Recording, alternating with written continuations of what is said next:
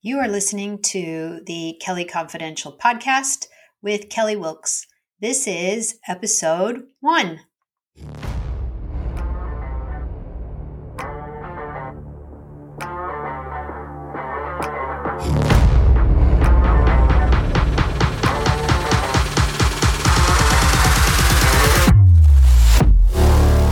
Welcome to the Kelly Confidential podcast, where we talk about negotiation essentials and those crucial conversations empowering extraordinary women. Real stories. Let's jump in. This is something I've been wanting to do for a while. To be sure, most of my friends and family will not be surprised I've done this. I was, after all, born with the gift of gab, as my mother routinely tells me, and I do enjoy telling a good story or two. And also, I've had a desire from a young age to write, to storytell, to share, and reach out to people and see if they felt the same way. Really, it's about connection. I was one of the first in my circle of friends to get a Twitter account, something that I'm now trying to shed since Elon's craziness kicked in. But we'll save that for another episode. Right. So why the podcast? Well, this isn't any podcast. This is a show specifically talking about negotiation, more particularly negotiation essentials for women, empowering crucial conversations for extraordinary women. Each week, we'll cover key negotiation tactics intermixed with interviews with some great guests, remarkable and pioneering women in their fields of work, at home or in the community. And they will share the crossroads they had to navigate, gender discrimination and bias they may have encountered, their life lessons, tragedies and triumphs that have kept them going to inspire and influence others around them, both modest and widespread. But first, let's tuck into why I believe negotiation essentials for women is such an important topic and how I ended up doing what I do and where I do it.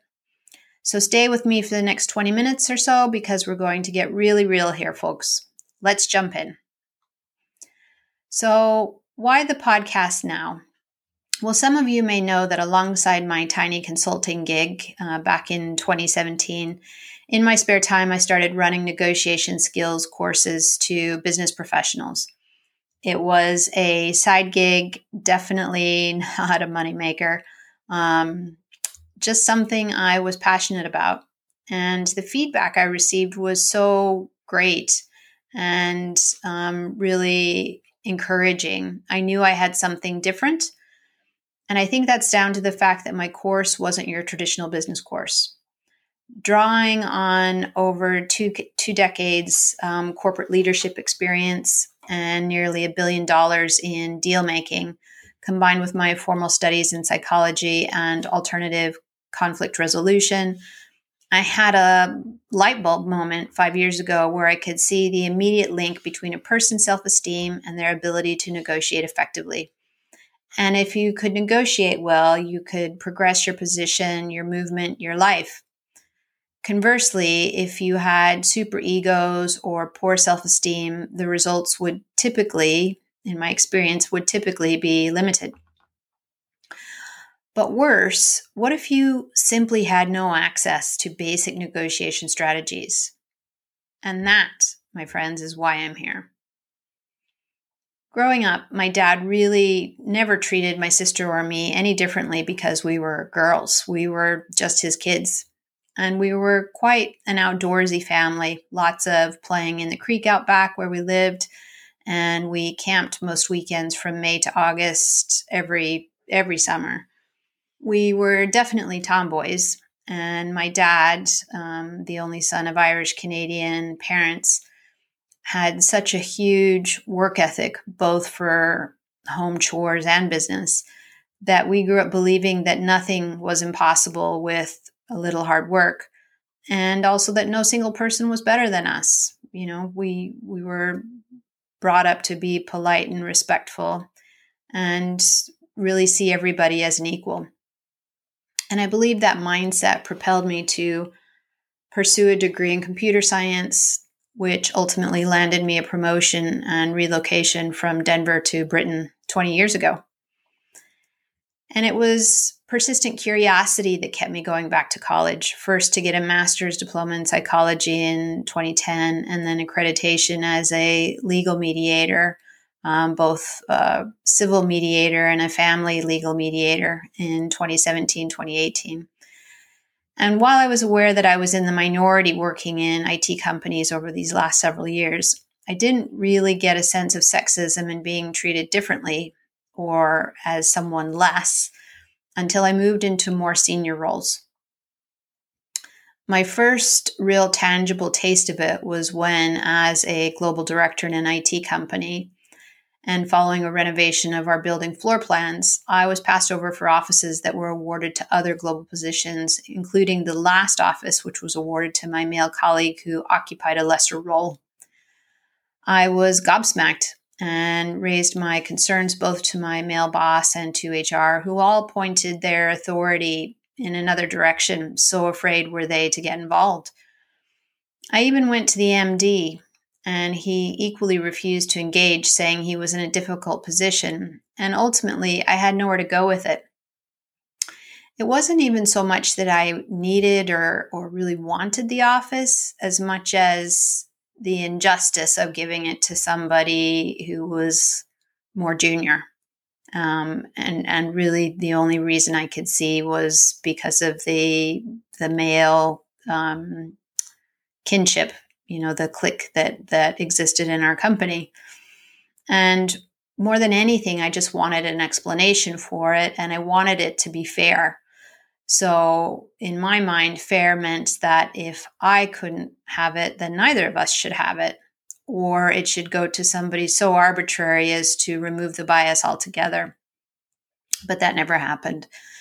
So a few months later, I left that organization, but the experience left an indelible mark and really made me look at the way institutionalized bias worked, and why, despite how incredibly hard I could see my few female peers working, they failed to occupy the very senior roles in these organizations.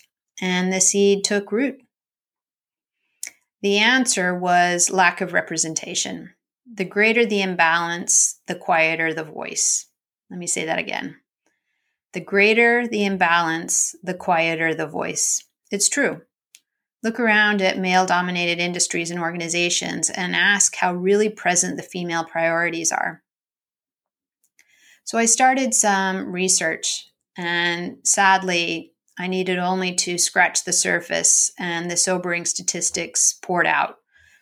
The UN, the IMF, federal governments in the US and the UK, and all government statistical bodies who keep pretty impeccable records were too efficient in showing just how wide the divide is. I've blogged about some of these stats. I teach some of these stats. And today, in 2022, despite the fact that most developed countries have recently celebrated their centenary of emancipation, women remain in the bottom 30th percentile in most classes of power or influence, including roughly 12.5% of land ownership globally, 20% and less of small business ownership globally, 5 to 9% of corporate executive posts, 6 to 16% having access to capital and investor funding, 28% roughly holding municipal, state, and federal public office. And studies have shown the more successful the woman, such as in business ownership or executive leadership posts, the more these numbers shrink. So why is that? Because negotiation skills training has not moved on from its 1980s Wall Street big business image. Even those few organizations offering online negotiation training still feature a smiling, suited white male as the facilitator. God's honest truth. All you have to do is Google some of the large organizations like Harvard, Cambridge, IMD Group, ScottWorks, the Gap Partnership, Pepperdine University. They're all, I'm telling you, you will start to see it once you start searching for it. And the high price tag that these institutions charge only adds to the long-standing mystique of what is assumed to be a highly technical area of study. Consequently, women in particular stay away despite the urgent need for their greater representation and collaboration in small business development, climate matters, STEM matters, politics, community matters, and family life. So, what's the solution? Well, these same studies by the UN, the International Monetary Fund, the OECD, and numerous universities have shown that when women are fully represented at work, at home, in politics, and in their communities, it leads to significant GDP growth, reduced poverty, improved education, and better health for the whole family. The ability to negotiate is essential. And that's why I'm here, to raise awareness to the lack of representation in our biggest corporations, our highest political offices, the greatest land wealth, and to provide critical skills to becoming better negotiators so that women will take more chances, believe in more, and ask for more. And next week on Kelly Confidential, we'll tackle my top 10 what you should always negotiate. But before that, let's spend our final few minutes looking at the first hurdle of negotiation: fear. Now, I'm no expert in fear, and fear is very personal to everyone. You can't story tell it away. But I think I learned early on that if I didn't hold the fear, I call it hugging the poo, which is a story for another day. Hold the fear. If I couldn't hold the fear, then I wouldn't be able to do all the things I wanted to or go to the places I've dreamed about. Does that resonate with you? Have you had to face something super scary and negotiate with yourself to get to the other side? Negotiation is just another form of conflict. And in conflict, fear is the other party in the room. Why? Because we're not in control. It's called an existential event.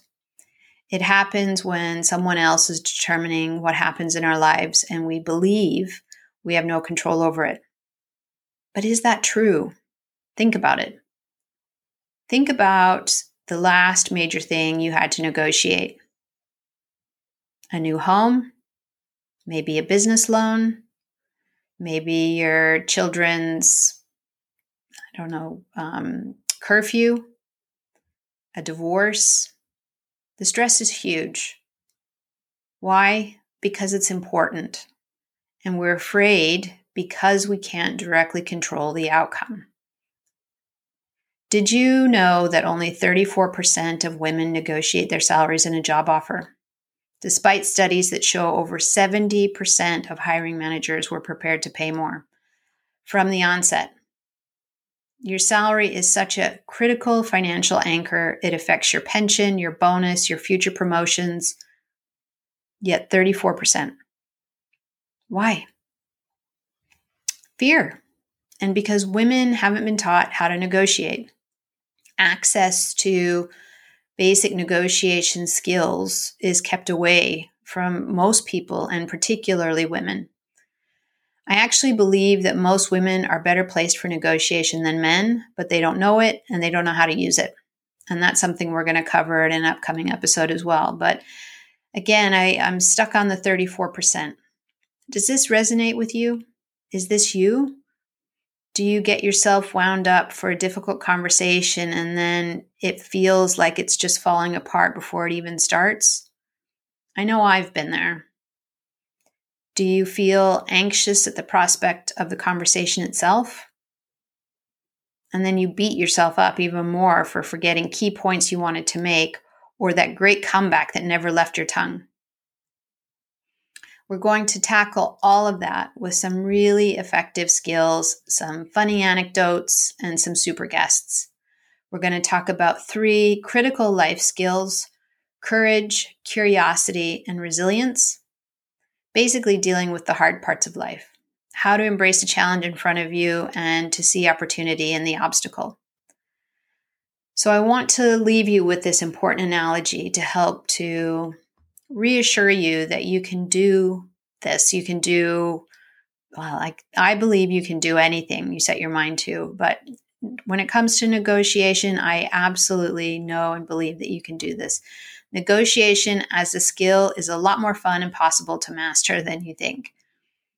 So I want you to think about how a person approaches fitness.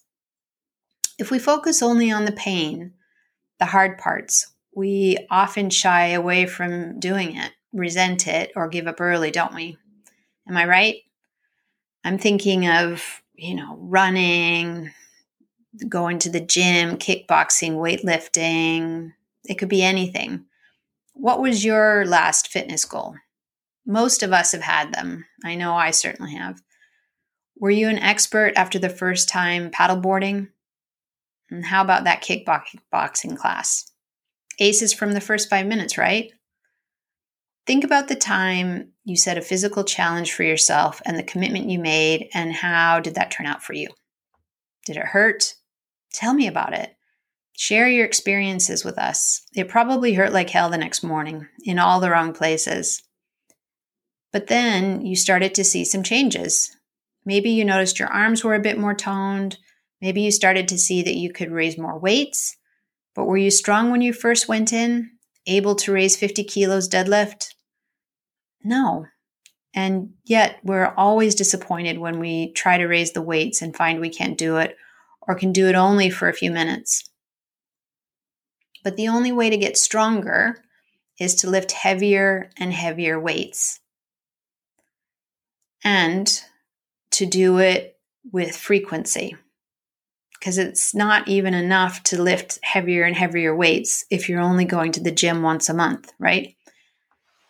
Are you expecting to see changes in your muscle? Maybe see some toning in your arms or your legs. Is that achievable after going just once a month? No. So it's a combination of lifting the heavier burden and doing it with frequency. The weights represent adversity, and little by little, you overcome. You increase the weight with practice, and over time, your muscles will get stronger.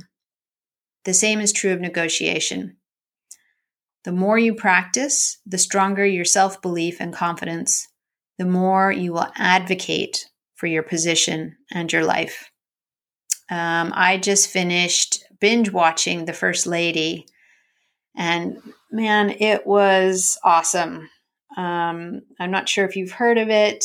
It was just, I just keep thinking about certain parts of it, and it's definitely one that will stay with me for a while.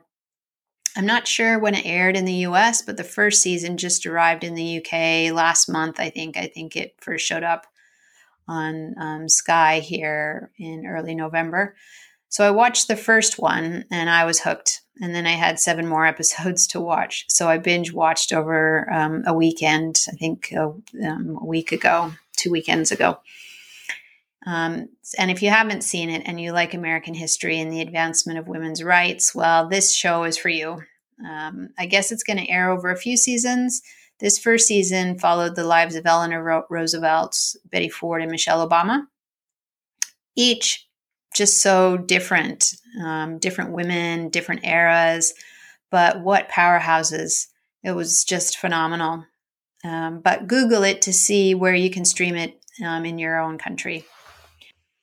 And if you like this show, my show, and want to know more, please give me a like and follow us. And please join my mail list to find out about upcoming courses, which will be heading your way in the digital realm this spring. Go to kellyconfidential.com and subscribe to our newsletter. I'm Kelly Wilkes, and you've been listening to Kelly Confidential. Next week, we'll cover my top 10 and how to do it.